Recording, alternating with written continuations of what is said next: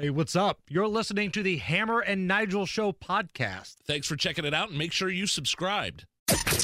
You're listening to the Hammer and Nigel Show. Hey, Tony!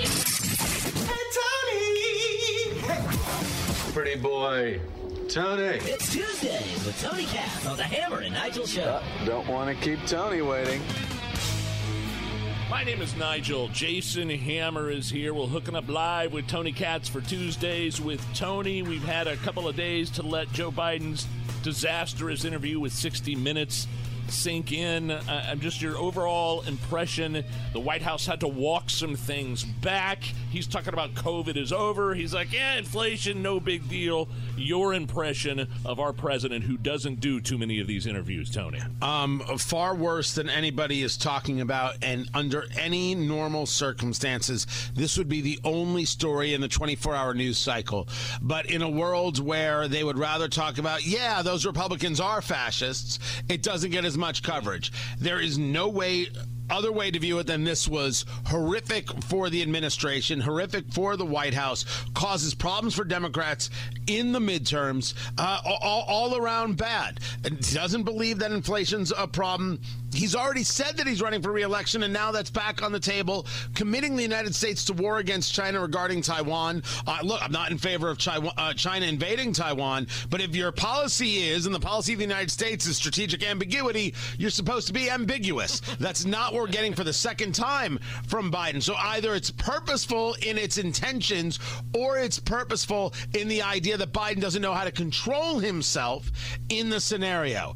All in all, it was really bad, and I think it plays poorly in the midterm. Tony, you've been covering politics for a long time. You've been talking about it for a long time. Is it normal for the White House to have to walk back every single thing said when a president has a speech? Because it's not just the 60-minute speech. You go back to when he's talking about the conflict with Russia and Ukraine, and you talk about COVID and all this kind of stuff. They're constantly having to walk back things this guy says. Is this normal? This isn't normal, right? This is not normal, and if you will allow me, I will share with you something Dana Perino over at Fox said. This goes back to March, I think it was, March of 2022. She's on Kudlow show, Larry Kudlow on Fox Business. I'll share this. Let me play it here. Okay. This is Dana Perino explaining this exact point to Larry Kudlow. It was from the heart, and the White House took less than 10 minutes to get walkbacks to reporters. Seriously, there's White House reporters that had walked the walkback from 5 different aides within 10 minutes. You've worked at a White House. Do you think that the communications team was able to go to the president after his speech in Poland and say, Mr. President, you just said these 9 words. Did you mean to say those? Mm-hmm. And if he says, yes, I did, then you deal with it. I don't think they asked him. So now he's in this position where we have weakened the president on the world stage, and maybe he shouldn't have said what he said. But then I think they go a step further when they say he's speaking in his personal capacity. That is ridiculous. This is a speech on the world stage, the most important speech so far of Biden's in Poland, on the world stage where everybody's watching, the adversaries, your allies, your military, your moms and dads. And at the end, you say this line, and then the White House tries to say he was speaking in his personal capacity. Wow. To date. Wow. I think that is the best analysis and understanding of what's going on, that there's absolutely no way they asked Biden. They do it on their own. I think the undercutting of Joe Biden here, the reality that he's not in charge, I think as Dana Perino explains this, it just plays it out perfectly. What are the odds they went to him? And the answer is 0. What's worse gaslighting here, Tony? I mean, like, are the Democrats just gaslighting on purpose, or are they delusional? What is worse, the inflation stuff? They come out and have a big party for the Inflation Reduction Act. Inflation goes up. Biden goes on 60 Minutes and talks about, it hasn't gone up very much. Or is it worse than Kamala Harris telling Chuck Todd that the border is secure? Chuck Todd looking at her going, We got 2 million illegal immigrants this year coming aboard. But, 800,000 gotaways. I don't know. Which is worse, in your opinion? Are they the same? I don't know if I have to rank them as worse. But you asked about the gaslighting. It's very, very real. Lying to the American people is real. And if the Indiana Democratic Party or any other progressive wants to claim that's not a lie or scream something about Trump, scream all about Trump all you want. Great. You enjoy that. But inflation affects every American, and the border now affects every American like it should. And this administration is lying. Joe Biden's lying. Kamala Harris is lying. It needs to be said. It needs to be repeated. It needs to be shared, especially on the border. On the inflation, we know he's lying because we're the ones who buy the eggs, and the eggs are up 38%. Tuesdays with Tony Katz with us here on the Hammer and Nigel show. Tony, I believe you and I both have seen the film Animal House a time or two. There's a line in that movie that says, "Don't get mad, get even." And that's what I think Ron DeSantis did by sending the migrants up to Martha's Vineyard, which completely blew a lot of people's mind. He didn't get mad, he got even. What are your thoughts on what some are calling the political stunts of DeSantis and Governor Abbott of Texas? Fat, drunk, and stupid is no way to go through life. Yes, Tony, I've always heard that clip, and I've always rebutted with, it's one way to go through life. It's not. It's not, Nigel. Please don't. When met with the Dow of National Lampoon, don't try and refute it. It's just silly at this stage. Look, the most important argument, which I've been discussing on air, and I was very happy to hear the Democratic mayor of El Paso get into, the people who are making this treacherous journey, this 1,000-mile trek, they're not doing it so they can get to Texas. They're doing it so they can get to the United States. And that includes Martha's Vineyard and Washington, D.C., and Chicago, Illinois, and New York, and San Francisco, and Indianapolis, and a host of other places.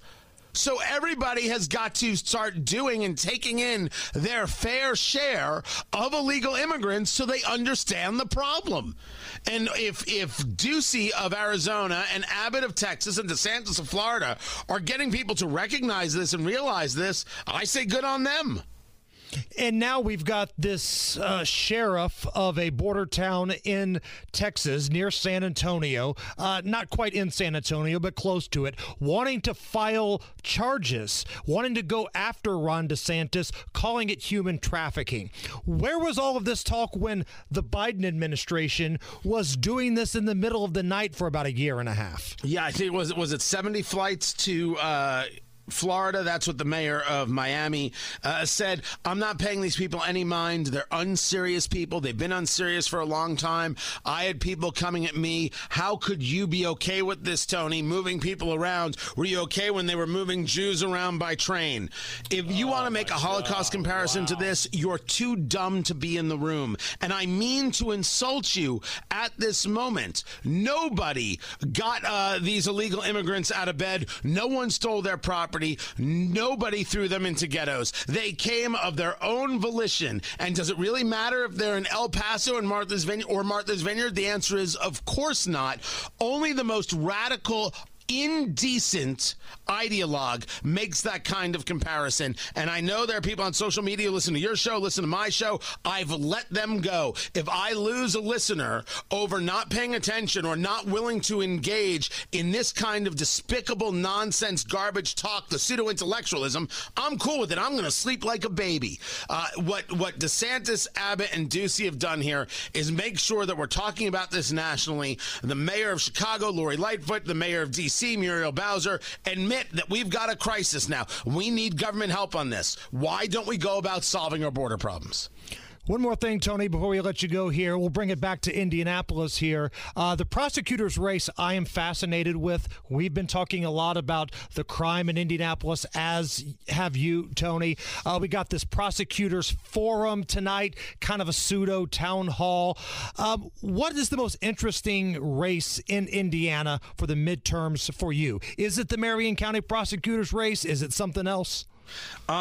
So first, I think that you're right, that the Mears-Carrasco race is an important one.